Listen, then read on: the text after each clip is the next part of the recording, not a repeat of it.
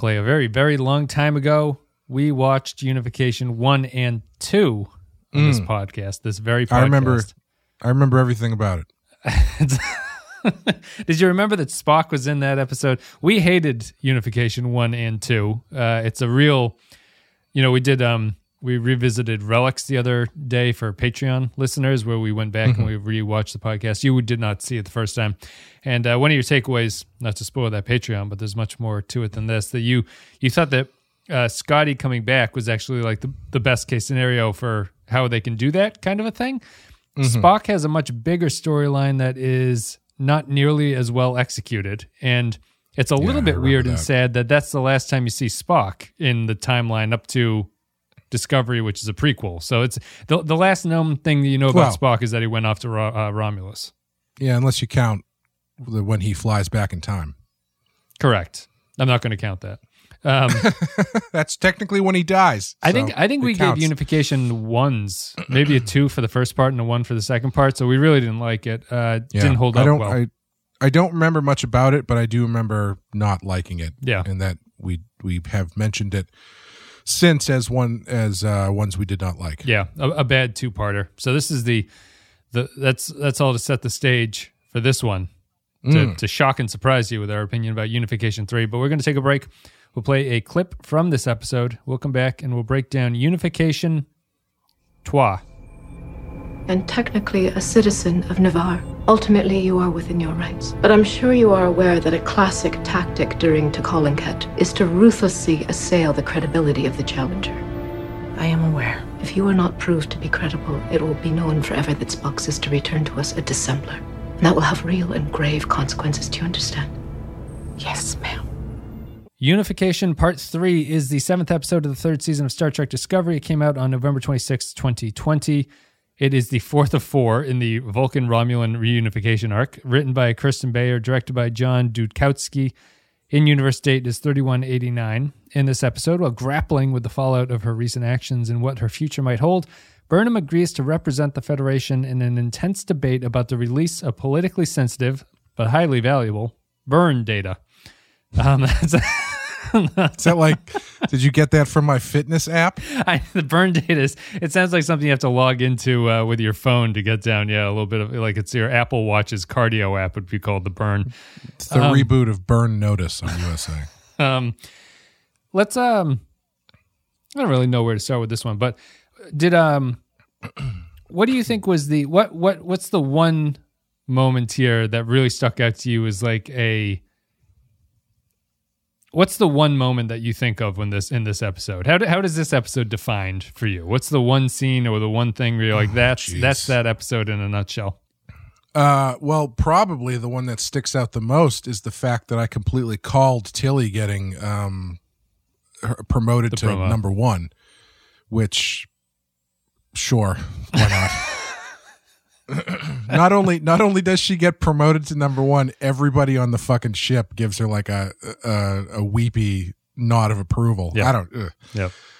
We can bang out that subplot right now just because it's like by far the least important and the least time sensitive of it. So, Tilly gets promoted to XO, which is not to take anything away from your call, but seems to 100% make sense in hindsight as to how Discovery is going to do it. Of course. She has a little bit of doubt about it, and then she tells Stamets about it, and Stamets raises his eyebrows at her and then puts them back down and says, well, I guess I have to accept you. And so everyone gets off duty and stands in the engine room and applauds and cries for her. As you do on the show.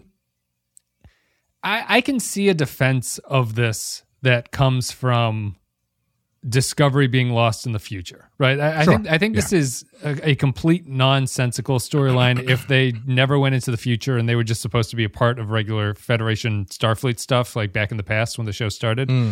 If that was the case, then it's really a case of like, well, why do they have rank? Like, surely someone must have some experience that surpasses her, and like that, like Saru's judgment has to be called into question about why he's bringing up someone who hasn't even completed her 101 training course, I guess, as she mentions in this, and what the fuck, like. But as they've been moved into the future, I guess you can make an argument that Discovery and Saru have to start thinking outside the box, and that Tilly is the most emblematic of what Starfleet and the Federation are supposed to represent. So Saru picking her kind of makes sense. And she's been relatively competent this entire season. She hasn't been asked to do a tremendous amount, but she went with Saru on that mission in the second episode. She's been back and helping Stamets on the engines and stuff like that. So I guess it makes sense. Do you think it makes sense? I mean, for this show, sure. I mean, there's probably like 5 other people on the bridge that you could realistically promote before her. There's a storyline here they're not going to get into, which is that some people should be upset about this on the Discovery. Sure. Yeah. Well, I thought the way you'd usually do it is Captain or Admiral Vance there would probably give him one from start, like another ship or something, you know? Yeah. Like, this is First Officer hard ass. Yeah, this is first hard. Yeah, hard ass. Yeah. He's gonna come in and straighten shit out. Yeah, and then he can't hack it, and Tilly keeps correcting him, showing him the ropes, and blah blah blah. But yeah, I mean, for this show, it makes perfect sense that you would go with Tilly because she has the most lines. She's gonna lose the position next episode anyway, right? So it's like it's not even worth getting super fired up about it. You think so? You think she's gonna flame out? She'll have it for a couple episodes, but it's not gonna be well, maybe not. I could see it sticking. I'm not enamored with her full time being that position is the problem. That's not suitable for her. I think the problem with it is they're trying to I think the most successful character arc in the show has been Saru, pretty objectively. Yeah. He has grown quite a bit as a character, and I think they're trying to force that a little bit too much with Tilly. Like, because I'm sure by the end of the show, you're going to be like, look how far she came. She started off as this really trepidatious ensign, and then she ended up being promoted to first officer and blah. It's like, yeah, okay, sure. But I wouldn't say she has, that story has landed with me as much as Saru's has. Yes. Because I think part of it is just like everything in this show is just everybody fucking patting each other on the back and weeping about it, and it's really hard to get past that, especially in that. So this episode to me was the most referential episode they've done this season. Like it was just name dropping. Yeah. It's just name dropping and planet dropping and species dropping and episode dropping. You can't pick them up fast enough. They're dropping something. Written by a very famous Trek novel writer, Kristen Bayer. Really? Yeah. Okay. That's interesting because my reaction to this was that this felt like fan fiction to me. It felt like someone who's jumping in to the Star Trek Discovery universe and doing a lot of fun stuff that they'd like to see. And I hate saying that.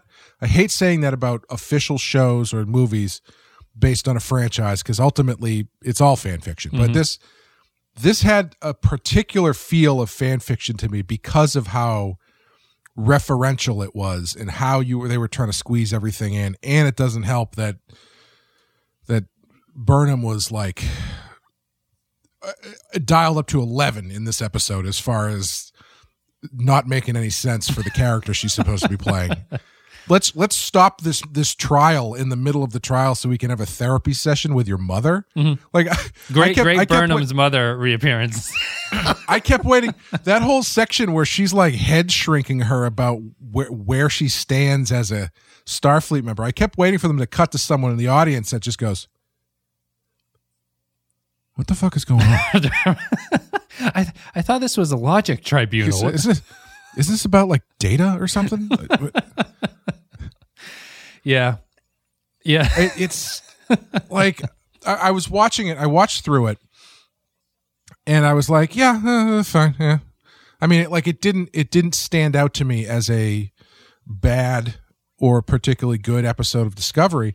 But then, as I was thinking about it afterwards, it just triggered so many of those things to me that just are so manipulative about this show. So much of it felt fan fiction-y and forced. When you think about the idea that Burnham has been here 900 years in the future for a year, and she hasn't even like Google searched Vulcan to see what was going on there. Yeah. To the point that she's shocked that it has A, left the Federation, and B, doesn't exist as it did. It's like a new planet now. New name. Yeah. And then, but like at the same time, they're also playing up her Vulcan heritage again for the sake of this episode, which now I think is never coming up again, because I know I'm kind of going. This is it. It's done. I can tell you why, because I know I'm kind of going all over the place here, but during that sequence, they effectively write it out of her character, because her mom says, what the fuck did she say? Hold on. She said she's not Vulcan. She's governed by emotion. She's human through and through, which effectively just writes that element out of her character, right? Like what's the point of having her be raised by a Vulcan if you've just said to the Vulcan people that that's not the case, that's not what she is. Yep. And like none of that matters. So that's gone. So now she's just emotional all the time. That's just like how she's defined. That's literally how she's defined by another character. She's defined as overly emotional in the past 2 episodes.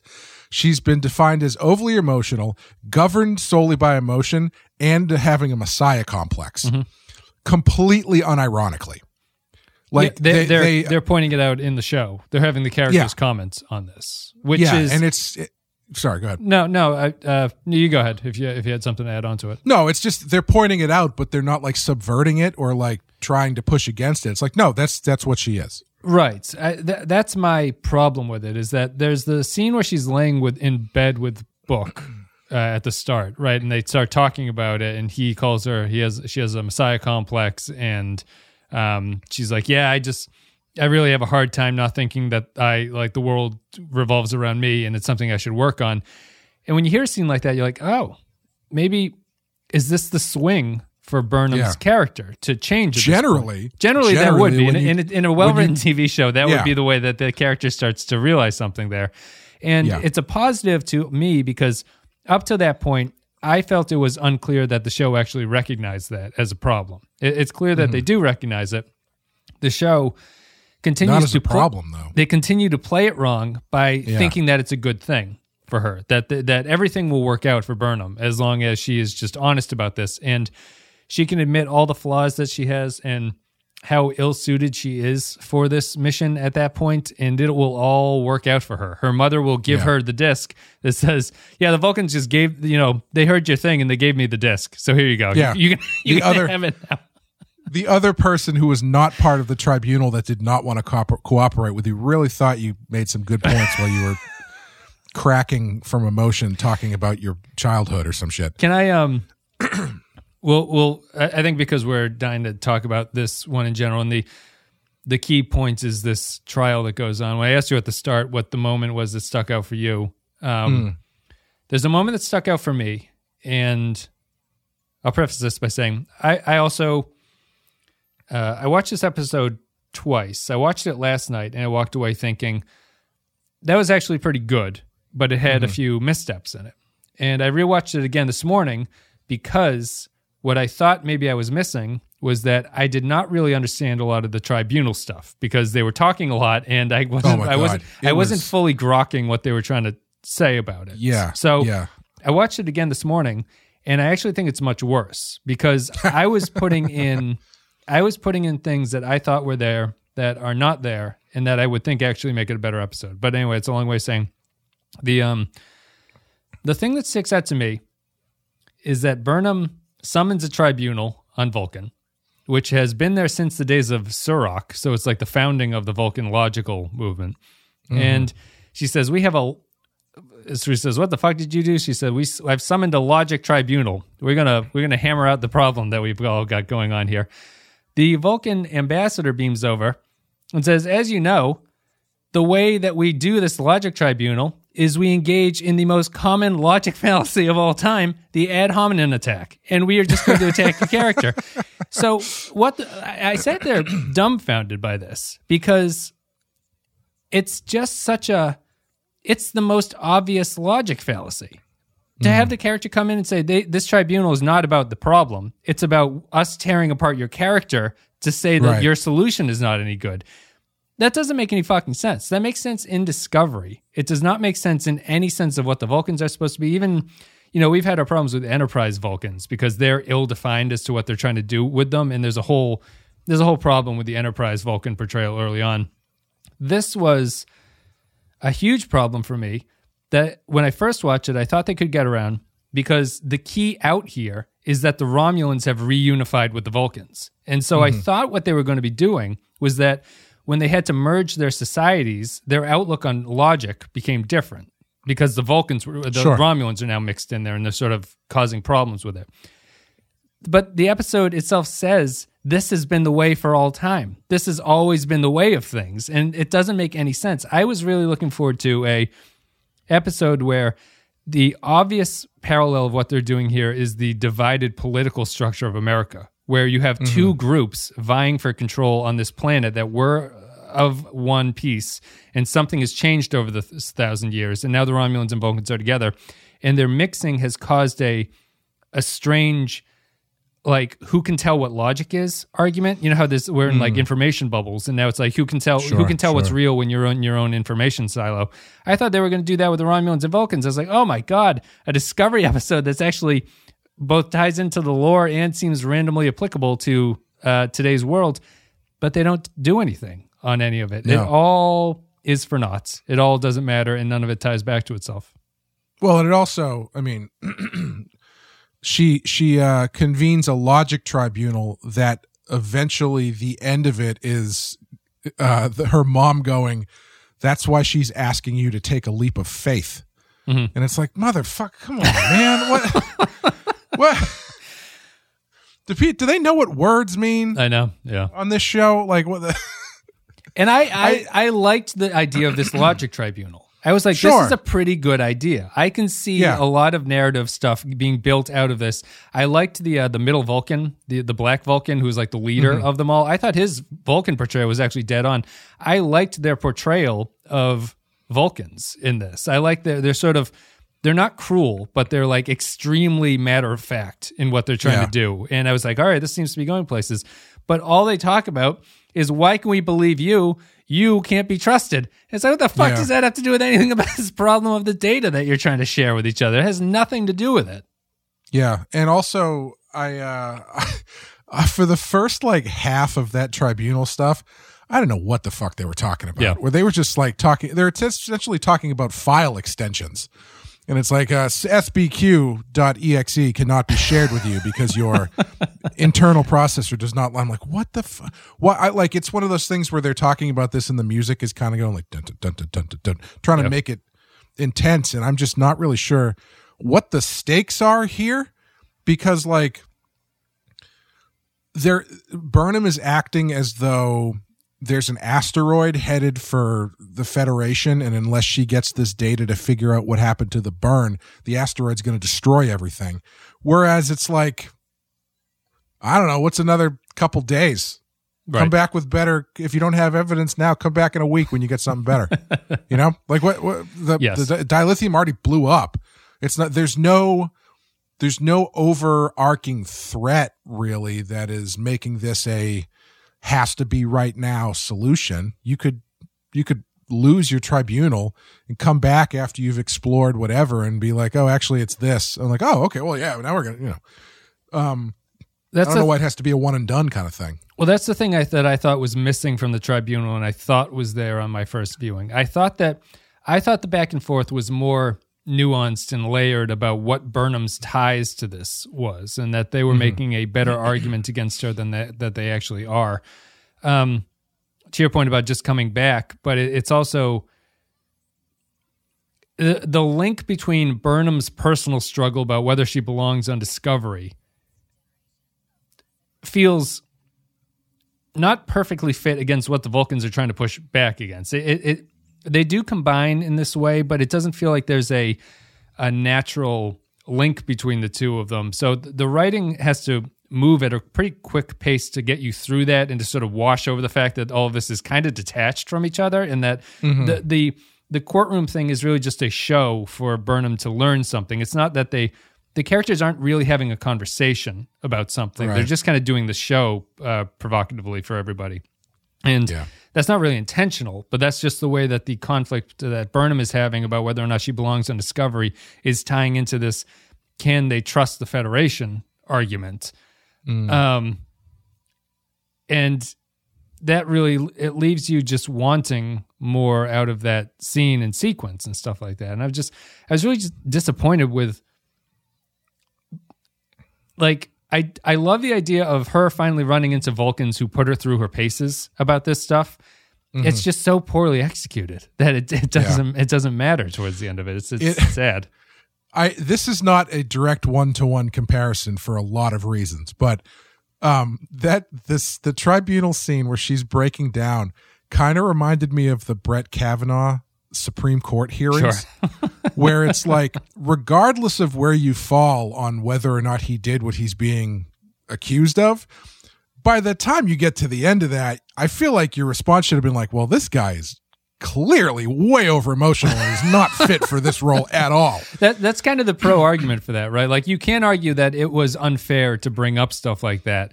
The counter to it is, you want your Supreme Court justice to not crack like that. Yeah. You want him to be like, I don't give a fuck about your horrible argument.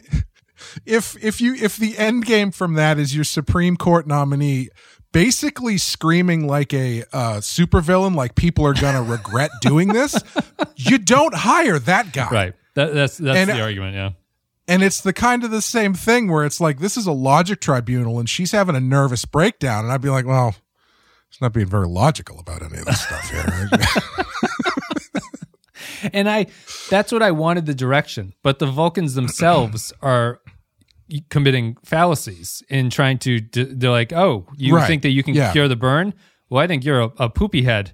What do you think about that? And she goes, well, that makes me kind of mad. And he's like, well, I mean, I guess you could make an argument that the logic that they're bringing is that an emotional logic was what if that's where you're going. I thought there was going to be a way that the Vulcans attacked her emotions logically, but I don't think they really do that. I think that they just kind of. I think their argument is kind of like, you've made you did this. You've made kind of a rash decision here to get something that you want, which you have done in the past, and it has never worked out well for you. Correct. So, which is not an illogical argument to be like, listen, you've done stuff like this before in the past. It started a war with the Klingons. It brought Space Hitler back from the Mirror Universe and X, Y, and Z. So why should we give you our shit? But I don't know if that's exactly. It's a straw man argument, though. They're either committing a straw man where they're not debating what the merits of actually giving them the data are, or they're just attacking a character, which is another logic fallacy. It just, it's just a stupid portrayal. It's a subversion of what the Vulcans are supposed to be in order to make this a Burnham story worth telling, because that's the only angle that they have on Burnham to be able to do it. So the thing is that the Vulcans are so clearly defined that breaking the rules so obviously is like, what the hell's going on here? It's almost as if like you had a Klingon scene where the Klingons are like, we're going to have a trial by battle, and you get there and it's like a tea party type thing, and you're like, what? Like, what is this? What is this coming from? None of this makes any sense. But I also would have, if the cold logic of the Vulcans had broken Burnham's emotionality argument apart and made her argument for doing this thing an emotional decision that is not backed by their information, I would have been down with it. But they don't do that. All they do is attack her immediately, and then her mother comes in and says, yeah, she's weak as shit, and you shouldn't give her anything. And then they're like, well, your honesty is pretty like laudatory, so I guess we'll give you the CD-ROM that we've got about all this information anyway. In the interest of absolute candor, I didn't leave because I had to. I left because she sucks. Okay, and crying all the time. What is this mother? The worst case of like someone's born again mother going off and like, how has she adopted this over the course of the 2 months? She's been there for like 18 months, right? I don't know how long she's been there. What's she been doing? She just bought into this entire absolute candor thing, and it's not. She was just a scientist before then. Also, I love when they're walking in the hallway very awkwardly, like, you know, her sword keeps bumping into Burnham's. Yeah, doing that like Laverne and Shirley thing where they keep walking in front of each other's feet. She's like, Burnham's like, did you ever make it to Terra Elysium? And her mom's just like, no. No, I landed on this place, and I don't know. They got cool swords, so I just stayed there. Think of the. It's just such a writerly solution. It doesn't seem too obvious until you think about it. But she ends up on Romulus Vulcan. She gets into this group that is the advocates for what Burnham will eventually need to do, with no idea that Burnham needs to do this, and she becomes the advocate for Burnham. It's like the number of steps that are necessary for that to work out and not have. It wasn't planned. Gabriel Burnham is not knowing what the plan is, and that she has to show up on Vulcan and become this arbiter in order to service Michael Burnham in the future. It's just a unbelievable coincidental thing, and she apparently buys completely into absolute candor. And I still believe that this absolute candor group actually works in both series, in Picard and this series. I think that the way they sketch them out here as they were a group necessary for the Vulcans and Romulans getting together, because the Romulans are such liars that you need a Romulan group that believes in the opposite of what that is. Sure. It's just, that's an interesting thing. Her mother being one of them doesn't make any goddamn sense, enough that she leaves Burnham at the end. It's like, I'm going to go back to Kuat Milan Temple and to live with these people. I'm not paid enough to be a main cast member. I'll just see you later. In absolute candor, again, you're kind of a lot. So when you need me, you know where to find me. Yeah. But I'll be around. I'm just gonna go. Yeah. Did you like the referentialness of this episode? Not particularly. You know, this show always keeps shooting itself in the foot by showing you stuff from the stuff that you like, and it makes you remember the stuff you like, and it makes you remember how much you don't like this. Mm-hmm. The clip of Nimoy, it's just it always works. You could have him like show a clip of him screaming at a key grip about a coffee or something. Yeah, ordering room service in his trailer or something. Oh, Leonard, Spock. But you know, it's all like that stuff I actually liked quite a bit. I liked I don't like them tying it directly to the pep talk that she gave him before she jumped into the future, but I liked her pulling up those files and seeing what he had done with his life and how hard he had worked for the Vulcan and Romulan reunification, all that kind of stuff. I thought that stuff worked really well. Yep. It relies a lot on knowing that Spock exists outside of the show, I think. Like, right. It's the franchise carrying the burden of selling that storyline for her, where she is taking an audience member's perspective, because Burnham's not operating on any information besides he did this thing, you know. But we're us, where we've through the podcast we've seen all of Spock's adventures. You kind of understand his timeline of what that took to do and everything. So you appreciate it, and she is appreciating it in a way that feels like it's an audience member watching this at the same time. Yeah, I'm really curious how the tail end of the reunification went, seeing as the last known action of Spock was half of Romulus assuming he helped blow it up. But yes, I guess maybe that's unfair. I guess it's just Nero who thought he blew it up, but correct. Just the miners. Where let's just put it this way: where Nero goes one, they go all. If you know what I'm saying, there's probably more of them out there. Where did Vulcan blow? Vulcan blew up in the Kelvin timeline. Yes, okay. Kelvin timeline. Yes. Nero blows up Vulcan. Nero does that. Yes, that's what I was getting confused about. Okay, yeah, using red matter, which I'm still convinced they're going to link to the Red Angel somehow. But I actually didn't mind the linking in this episode. I thought that this was as good a job as you can do of combining TNG lore with what they're connecting to in the future. My real problem is that I could see a whole season based on spending time with the Romulan and Vulcan reunification thing. And what they're doing here is they seem to be done with this storyline. And this is where the show is failing at episodic storytelling here, because there's way too much information to just walk into this scene and then walk out and be like, yeah, well, whatever. Like we figured out all that stuff. Did you watch the trailer for next week? I did. It looks terrible again. The first thing they say is, we've found the source of the burn. Okay. Okay. That wasn't so hard. Okay, give them credit. It happens at the end of the episode, probably. But yeah, it's just like they truck through so much stuff so quickly. I think there's a whole bunch of stuff that you can dig out of this, where two societies that used to be one split apart, and now they're coming back together, and they have very opposite views of how they're supposed to live in this world. And you get a taste of it here, where there's the judges or the Romulan Vulcan arbiters have a lot of interesting lines where the full Romulan one accuses the half-breed, half Vulcan, half Romulan of, you're always in the middle and you never take a stand on anything. Mm-hmm. There's all this like interpersonal dynamic stuff. I'm like, this is fascinating. This would be interesting if they spent 4 episodes on this new Vulcan planet and how the Vulcan society is trying to reconcile with the Romulan emotionality and the fact that they lie about everything, and that they were a culture that's built around subversion and subterfuge and living in darkness and the shadows, and the Vulcan society is open. How are they going to try to cancel that out?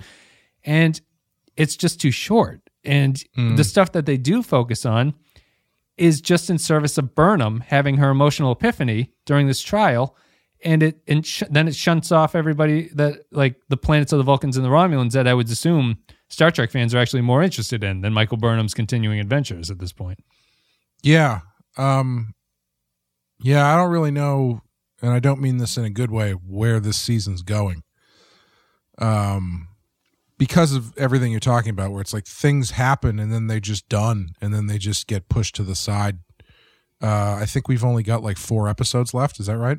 5? Maybe 5, I would think. What are we on? What is this? This is 7. There's 13. Maybe we have 7 more, 6 or 7 more. Oh, okay. All right. So we're about okay. Even better. We're halfway through the season. What the hell's going on?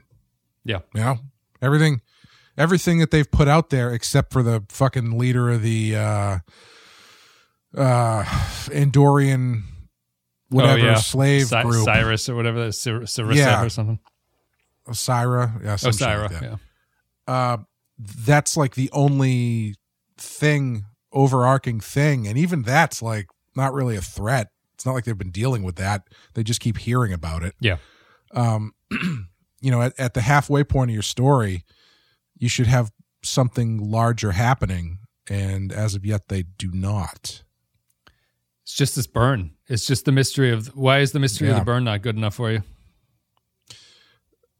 Because I haven't really seen how it affects anything. Yeah, honestly, it's like they tell us all about it. Sure, yeah, all right, no more ships, no more Federation, but whatever.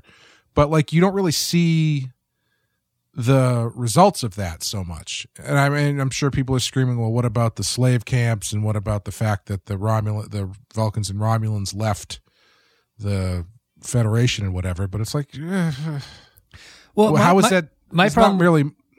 Yeah. Sorry, go ahead. The problem there is that if that's the thing, and that resurrecting the Federation will fix this, solving the burn doesn't fix that, because it doesn't. Right. It doesn't invent a new technology that allows the Federation to come around. They should. The burn is irrelevant. What Burnham should be doing is trying to figure out a new way to fake dilithium, to make dilithium, and so that you can, like artificial dilithium.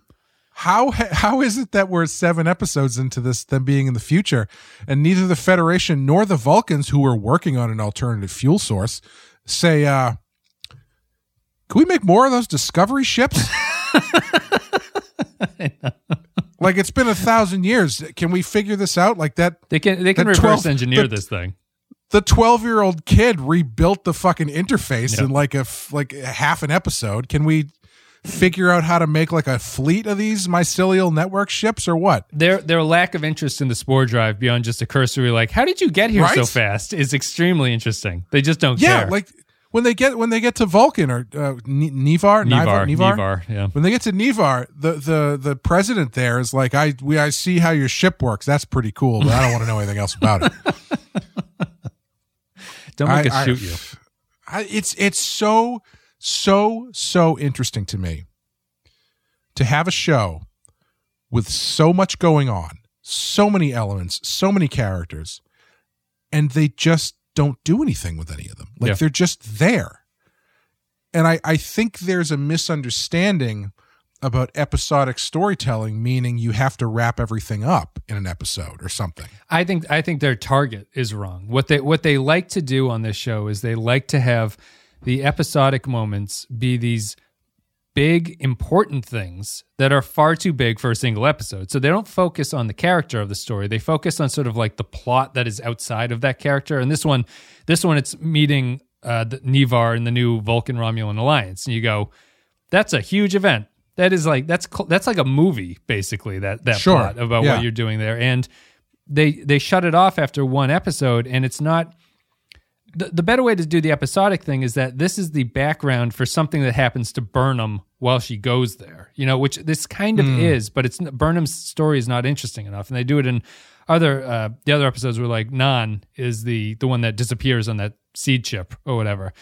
Right. The focus is more on I totally forgot about that. the event of those things, those things happening, and it doesn't focus on Nan getting there. And so when Nan gets there and decides to stay, it only kind of makes sense because the episode hasn't really given her the breadth of storytelling that needs to sell that character staying behind. You can kind of draw conclusions in your head and say, well, I guess it makes sense. She wants to see her people and go back and all that stuff. But the older episodic stories and the older series would focus more on the character of the story as opposed to the events that are surrounding that character at the time of the filming, for lack of a better word. Well, like you were saying, they've mentioned that Burnham is overly emotional. In this one, they literally call out that she has a messiah complex, and she's like, "Yeah, what are you gonna do?" But they never, like in a different show, in an earlier Star Trek show, not to pull that card again, but that then becomes like the crux of the story, right? Where she gets put into this position as she is, where she leans into her over-emotionality and her messiah complex because everything always seems to work out for her, but this time it doesn't. Mm-hmm. And how does she learn about herself, or how does she change the character? Because she's been presented with a challenge to the way that she is, which she doesn't get in this. Right. Well, and what it happens seems in built this? in. The Romulan Vulcan conflict is what you would assume to be the human heart versus the Vulcan head conflict that Burnham should be going through at this point. Right. But in a Burnham focused episode, she would go there, and the lessons that the Vulcans and the Romulans have learned from their time of growing up together, it might have changed the society. Things might be different for them, but they show Burnham something that is like mentally a part of her too. It's not just this realization that there's this problem. There's a kind of solution here, or there's a better possible outlook than just being this mopey person who's like, I'm going to quit. I'm going to quit. Nobody likes me. I'm going to quit. And they don't do that. So instead they just have a problem on the Vulcan side, a problem on the Burnham side. And then there's this lazy linking of the two things that then sends Burnham off to next week's adventure. Yeah, like they say she's over emotional, and they say that she thinks the world revolves around her, and then they put her into a situation where Vance goes, "Tell him Michael Burnham's coming to town, motherfucker." Yeah. And then the tribunal, instead of saying, you realize that this does not all revolve around you, they basically double down on it for her and be like, all of this revolves around you, which is why we're not going to give you this stuff. And she doesn't get out of it by taking a different tack or anything. She gets out of it by getting extra emotional. Yeah. And quitting. It's quitting the tribunal. Yeah. It's like there's a Superman comic from years ago that was very highly regarded, where he battles Brainiac. It's a more modern, it's good. Artwork is amazing. I recommend it. But I was really looking forward to reading it, and I read it, and it's like, okay, you got Brainiac and you got Superman. Brainiac is like, he's a cyborg alien thing, but he's very, very smart. Superman, also very, very smart, but he's also Superman. And so they get to this point where Brainiac has physically beaten Superman. He's got him like pinned down or whatever on the ship, and he's talking about how he's going to turn Metropolis into a bottle city or some shit. And I'm reading this going, so Superman has to win this by outthinking Brainiac. He's done all the punching. I don't want him to just like steel himself and punch harder. He needs to win by outthinking Brainiac. But in the comic, what happens is Superman goes, ugh, and then he just starts punching harder, and he punches his way out. Right. Like, what are you doing? Every hero becomes the Hulk. Right. Yeah. It's like, what is your character learning when you've what I always say is when it comes to like sci-fi shows, right, or like shows with a sci-fi element, or like a special weapon or something, if you start the show or the movie with that special weapon has to break when you need it. Yep. So like the sequel to Independence Day. And I'm really going off the track on this one. The sequel to Independence Day, they start the movie with upgraded alien tech weapons, so they're ready to fight the aliens when the aliens return. Aliens eventually return. What do? They use their alien tech to fight the aliens, and that's just it. Yep. What's supposed to happen is your overconfidence in your alien tech weapon is supposed to be shattered when your alien tech weapon doesn't work. So then you have to go back to a different way that is like, that's when you dust off the World War II fighter jets or some shit. That would have been awesome. I wish they had done that. It would have been a great movie. They can't lock But on. you know what I mean? Yeah. It's like you have that element that you are putting forth as the thing you're putting your faith in. And then that doesn't work. So now you have to rethink and your character has to find another way to do it. It's what they failed to do. This one, it's what they failed to do last episode with Georgiou. When Georgiou had that stroke and she couldn't push the button on the little remote, you go, oh no, like that's a moment of dramatic terror. But this show just has Georgiou wake up and push the button. It's just playing at this thing where there should be some kind of conflict or you escalate the action and the show is not interested. Speaking of Georgiou, Saru has just given Tilly the first officer commission, right? Mm-hmm. How the fuck? And Tilly spends like half an episode going, ugh, I don't know. It's kind of awkward. And then ultimately going, yeah, I'll take it while everybody cries and says how great she is. How do you not have Georgiou slide in from the side and be like, you're really bad for this job. Yeah, and it's actually pretty embarrassing that Saru picked you. He must have some really terrible options laid out. Yeah, of all the people on the ship, he picked you. Like, how is she not? Like, what is she there for if she's not doing this shit? Saru? Is that what?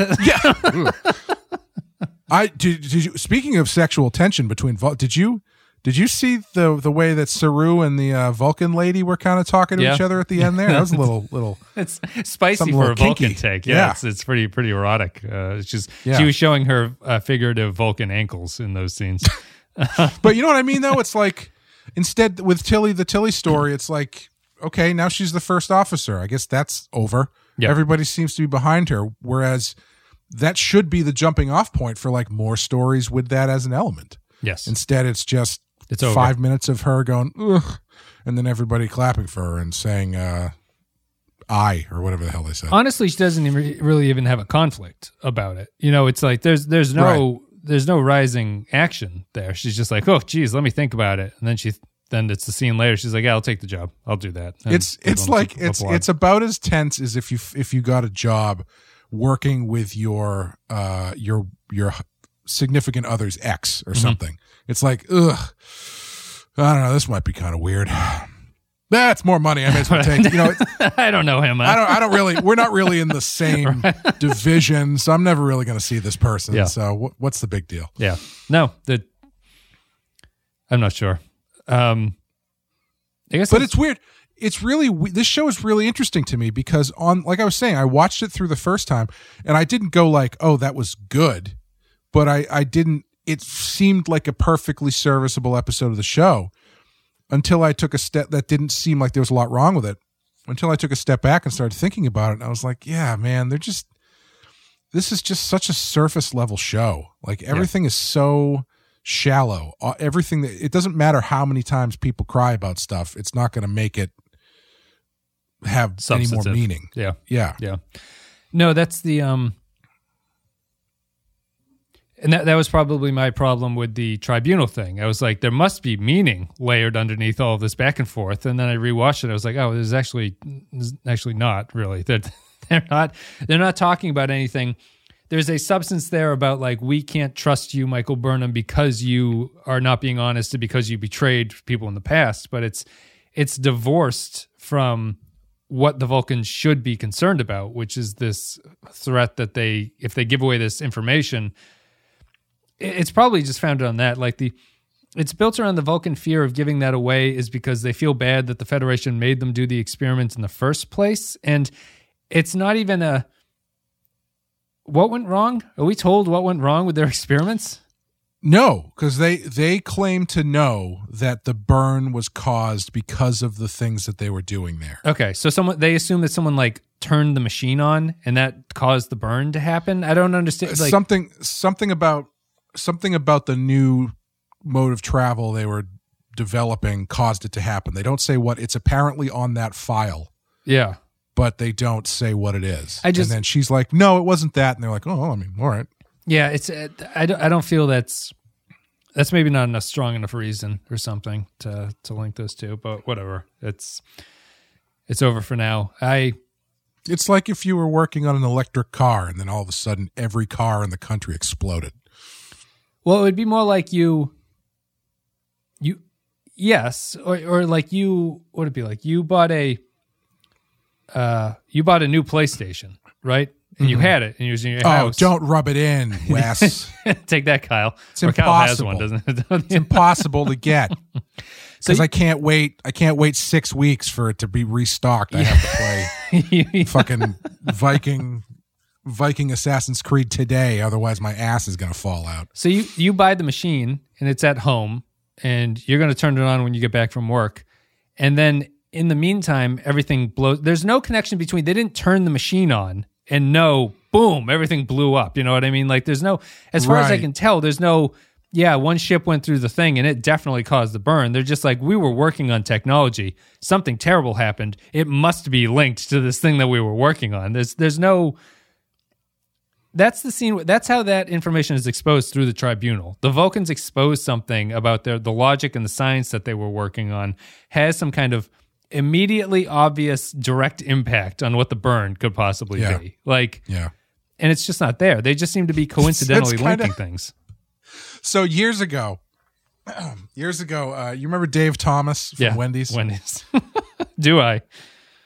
So Dave Thomas died, unfortunately, years ago. And the day after he died, I was hanging out with our friend Dave, who's on the Star Wars podcast, and he just had this like really solemn look on his face, and I was like, "What's the matter?" And he goes, yesterday I was talking about how much I fucking hate Dave Thomas. I hate those Wendy's commercials, and I said I wish he was dead. And then the next day he was dead, and I just can't help but feel responsible. I feel like it's like that. Yeah, it is. Where it's like they turned a light switch on, and then an atomic bomb went off across the galaxy, and they were like, "What? Did we cross wires or something?" Well, not even that. They go, "You made me turn the light on, dickheads." Like, I didn't want to turn the light on, but you made me turn the switch.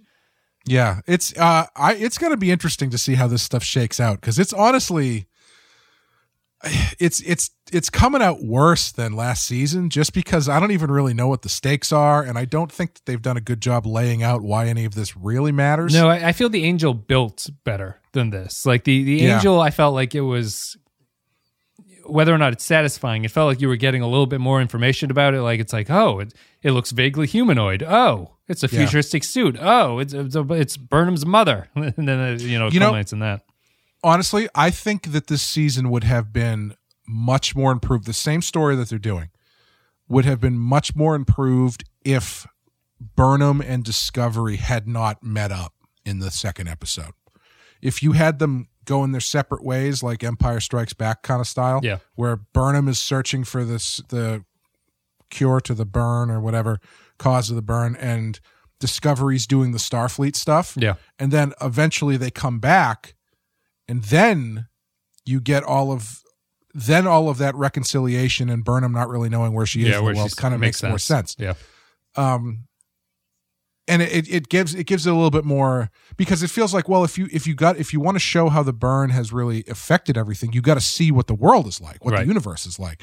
But they're not doing that, right? Because now that she's on the ship, they're just stuck on the ship unless Book manages to get himself arrested again, and then they got to go break him out of jail. Correct. So you're not really seeing a lot of the world, and which would go a long way to building the story you're trying to tell. And it would emphasize this, if when she gets back and there's a problem about whether or not she'll fit in, you can at least add a little bit of characterization there, where she doesn't just feel like this has always been the Burnham decision. Like she doesn't seem like that different of a character to me. The show claims that something happened over this month or a couple year, whatever it is, that she was Every away. time we talk about it, it's less time. She was only gone for like 8 weeks, and all of a sudden she's got long hair. This 3-day weekend that she took away from Discovery seems to have changed her life, but she's just fundamentally Michael Burnham of the pilot that they call back here. It's like it's a character who disagrees with her superior and constantly undermines them to cause her desired outcome to be the one that actually happens. So yeah, and they call it out here. She's the one that launches into the thing with the Vulcans, and Saru doesn't have an opinion about that. He's just like, "What the fuck did you sign us up for? Like, what's going on here?" And if she was away from Discovery, you'd at least get a chance of.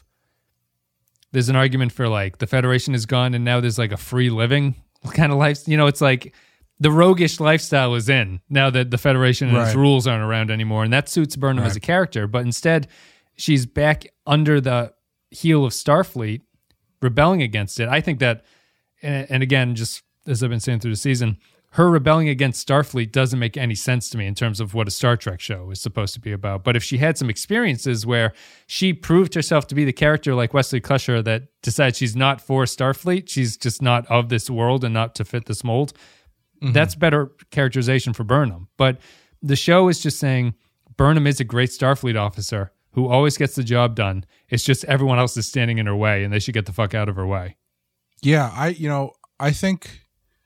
think Burnham has changed the least out of everybody on the show. Yeah, probably. Over 3 seasons. Everybody else has forced or organically changed quite a bit. But Burnham is just the same character she's been since the first episode. Yeah. That's cool. And I think that's why the late lunch from Starfleet she took, getting there early, stands out that much more when she like shows back up and she's got long hair and she's like, I don't know, I'm just not part of this system anymore. I don't feel like it. It just feels so false because like she's not doing anything different. It's not, No, you need a character like Picard or something. So someone who is like has been the face of that for a long time, and then it is in this world where it's missing. And then there's this character conflict about like, do I need it if I'm happy without it? Like it was fine back in that time of my life where I needed that structure or whatever, but this new world, I can find my own way without that sort of thing, and whether or not it's necessary. And the other characters can determine if they think it's necessary. But yeah, I think the show's not interested in that really about whether or not the Federation matters. The Federation does matter to the show. I was just going to say, I think this show is in desperate need of the Federation coming out on top over Burnham's decision at some point, because otherwise it's just, she talks a big game about the Federation mattering, but she doesn't do anything. All she does is just go be a pirate. Yeah. And it's like, that's fine. That's fine if that's what you're doing with her. But I think they need the pendulum you need the other side of the coin too. Yeah. You need to see why the Federation matters and why it can't just be Burnham pulling the old number 6 with Book and then cutting to them having everybody tied up behind the van or something. Saru's outlook needs to trump Burnham's ideas at some point in the same plot. Yeah. Like Saru needs to tell her, no, we're going to do it my way. And it becomes out with a better outlook because we'll just go with this. His storyline here is very pleasant and very Star Trek-y, but he doesn't really do much in it. He just kind of chats with the lady for a little bit and it's like, it's nice to be here on Vulcan. And maybe we'll be friends in the future and stuff like that. And I like what they're going at there. And I like that Saru doesn't really push on it. And he reflects the Federation in this kind of like easygoing nature. Like, we'll be around whenever you're ready for this relationship to get serious. But it's not, he doesn't have a very big conflict. He just has to talk to the Vulcan nicely for a little bit. And that's his entire storyline. It's... Yeah, he almost acts like the parent who just drove their kid to drama class or something, and now he's talking to one of the other parents, and he's like, "Yeah, she seems to really like it. I don't really understand it." But where are you from? Oh, Oh yeah, my sister lived there for a little bit. Well, it's beautiful. Yeah, it's great. Yes. No, yeah. Okay. Well, we'll see you next week. You work in insurance. What exactly do you do? What do you do in insurance? What exactly do you do? Briefly summarize, please. But yeah, I actually like this. I did like those scenes though. Those felt very Star Trekky to me. The scenes with him and the Vulcan president. I guess that's it. Let's call it a day there. Thank you very much for listening, guys. You can support the show at patreon.com/thepensky File if you're so interested. A couple $2 a month gets you extra stuff, extra podcasts. We did Inception this month, and we have a DS9 revisit coming out. Mm-hmm. And as always, you can go there and vote on polls and things about what we're going to cover. It's patreon.com/thepensky File. Our Captain Tier supporters get a special thank you. Special thank you goes to Christian Pouch, Tark Latif, Chris Tinsley, Mike Burnett, Sean Cardinal Doomsday, Joint Mango, Matt Cutler, Ben Douglas, Kyle Barrett, Samuel Custer, Nick Sergi, Bradley Killens, Matt Ross, Arun Vendler, Nathan Elliott, Eric Johnson, Andrew Cholog, Grim Santo, Poindexter G, Dwayne Hackett, Paul Roscoe, Jordan Cooper, Derek Zajac, Kevin Reyes, Vault 13 Hero, Stefan Minton, Nick the Rat, Darth Mosk, HH28, Mad Courier 6, Jacob 123, Mike Harris, Cheeky's Gamer, Patrick Seba, Captain Brazen, Kevin Larry, Eric Santuan, Corey Martin, William Scheisler, Zane Major, Soylent Blue, and Groppler John Zorn. Thank you very much for supporting the show. Glad you have anything you want to say. Yeah, we had a new Rotten Horror Picture Show come out this week. We talked about 2017's It adaptation, which was a lot of fun. And next week we've got new Badass. We're coming up at the end of season 3. We've got Riddler's Reform and Second Chance, which are 2 episodes that are kind of play into the unofficial theme of season 3 of Batman the Animated Series, which seems to be villain episodes where they try to go straight and then whether sincerely or otherwise, and how that ends up shaking out. And they get pulled back in. The allure of the shiny dollar. You can check out thepenskyfile.com for those shows. Otherwise, subscribe on YouTube or iTunes or whatever you listen to podcasts on. Pocket Cast, perhaps. That's it. We'll be back with The Sanctuary for Discovery. Enterprise continues as normal. Hope everyone had a good Thanksgiving. And I guess we'll see you in a couple days. See ya.